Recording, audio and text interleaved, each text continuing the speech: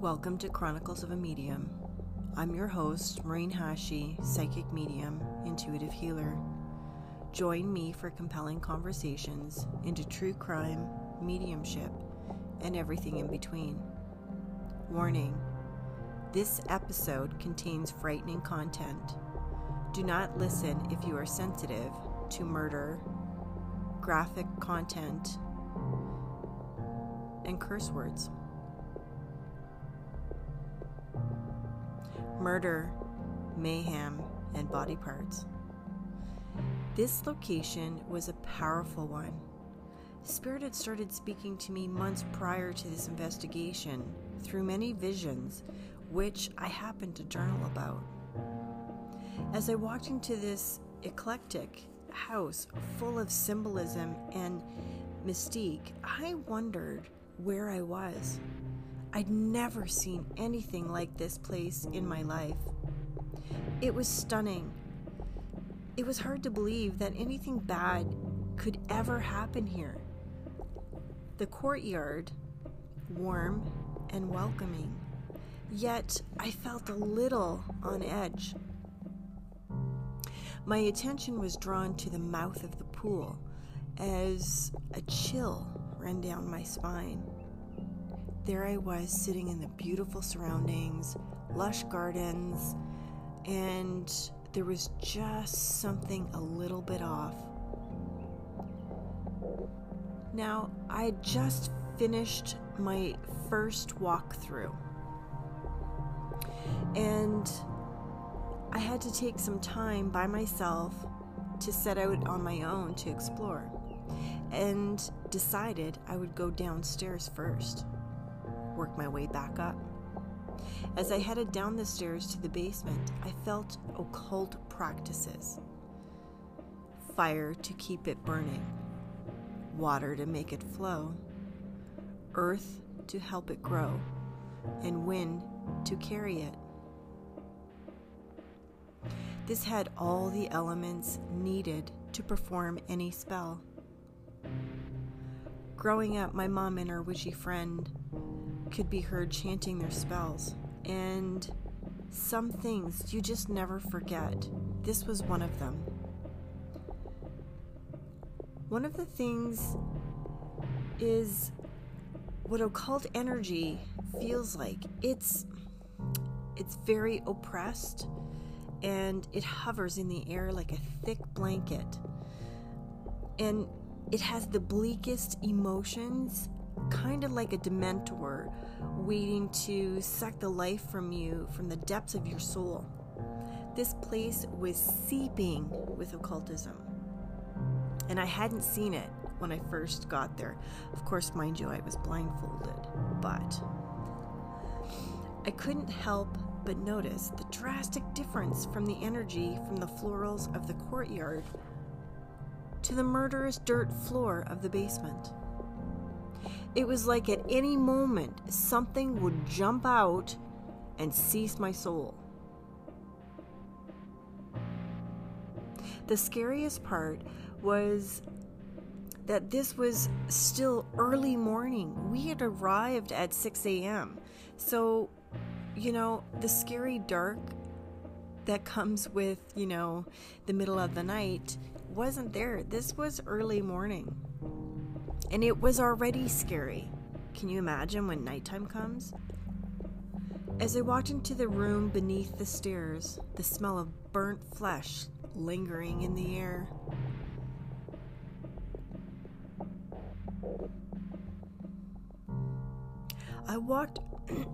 It was as though I walked into a crematorium. Having done trauma scene cleanup, there are certain smells that you just never forget. I half expected to stumble across a few buried bodies, but of course that didn't happen. I walked past a powder room with a stand-up shower, and as I stood there taking it all in, the shadow of a strange man walked through me. With that, I was done. For now, in the basement. I was alone, and I didn't want that to happen again. So I decided that I would slowly make my way back up the stairs. There is something so strange about the elements used in this location. It was like a welcoming place for anything and everything dark.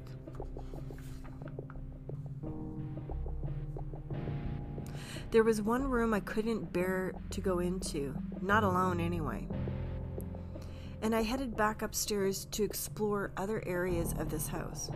You couldn't really call it a home because there was nothing nurturing or welcoming about this house. As I walked into the hallway, it was really long and it was lined with windows, giving you the false sense that it was lighter and had more positive energy than it did. I walked past an office, a few more bathrooms, a library, and a couple of master bedrooms. Everything seemed to repel me, as though there was a wall preventing me from going inside each room and exploring. I literally had reservations, and it's something that I hadn't quite felt before in a place where the resistance was there not to go into the room. Like I was definitely, Spirit was saying, don't go in there.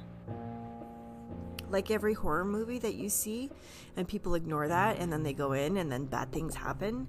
Well, I'm not that person. I listen when I'm not supposed to go into a room.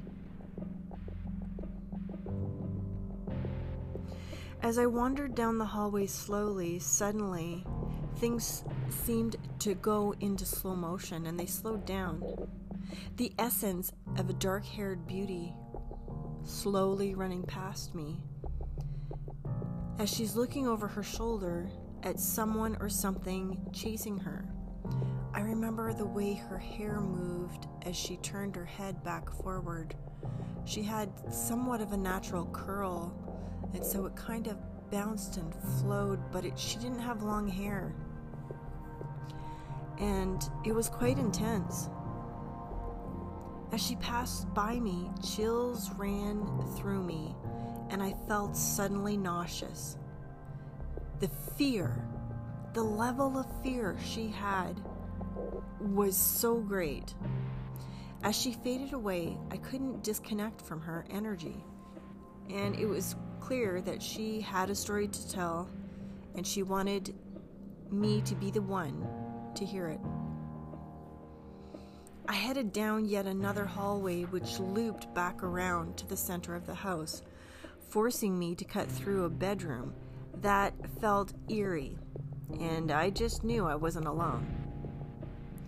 You know, this was one of the houses that made me feel like there was like a human living element of people watching, and I really expected a living person to jump out at me. I found myself high knees sprinting through that room like I was 8 years old again on my way to the bathroom in the middle of the night, not wanting the boogeyman to get me. Thank God no one's seen that, because, you know, I'm supposed to be a medium. I'm not supposed to be afraid.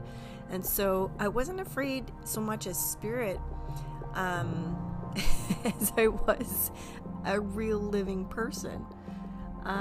So that was really an interesting experience to me, because for the most part, I don't rattle easy with spirit. Now standing back in the kitchen, I felt myself vibrating with the energy. Of course, I also sprinted across the room like there was no tomorrow. As I waited for the rest of my team to get there, we finished up with the rest of my impressions, and we filmed a little bit more.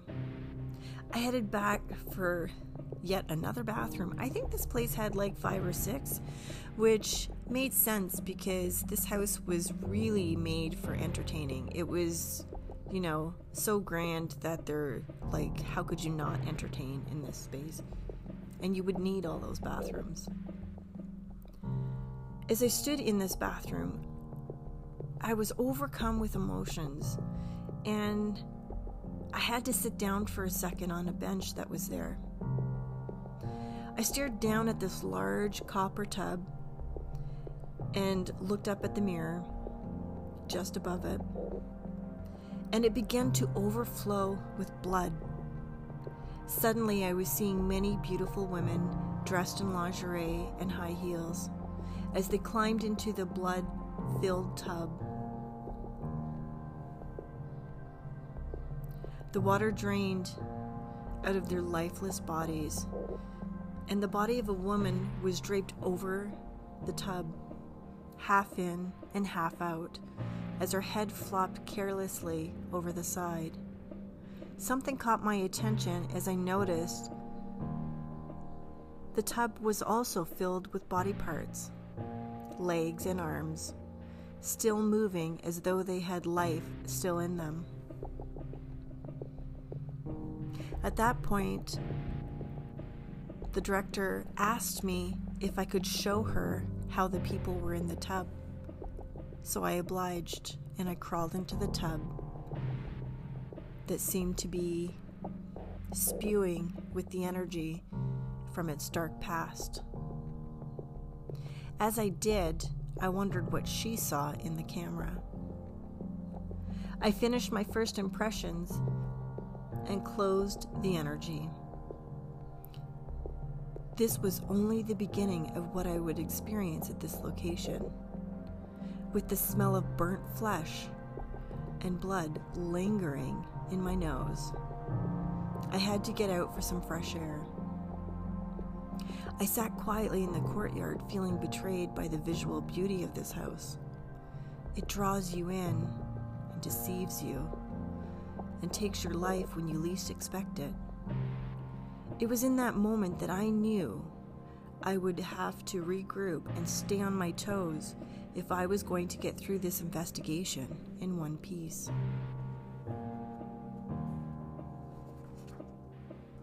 You've been listening to Chronicles of a Medium. I'm your host, Maureen Hashi, psychic medium, intuitive healer. Until next time, stay safe and close the portals behind you.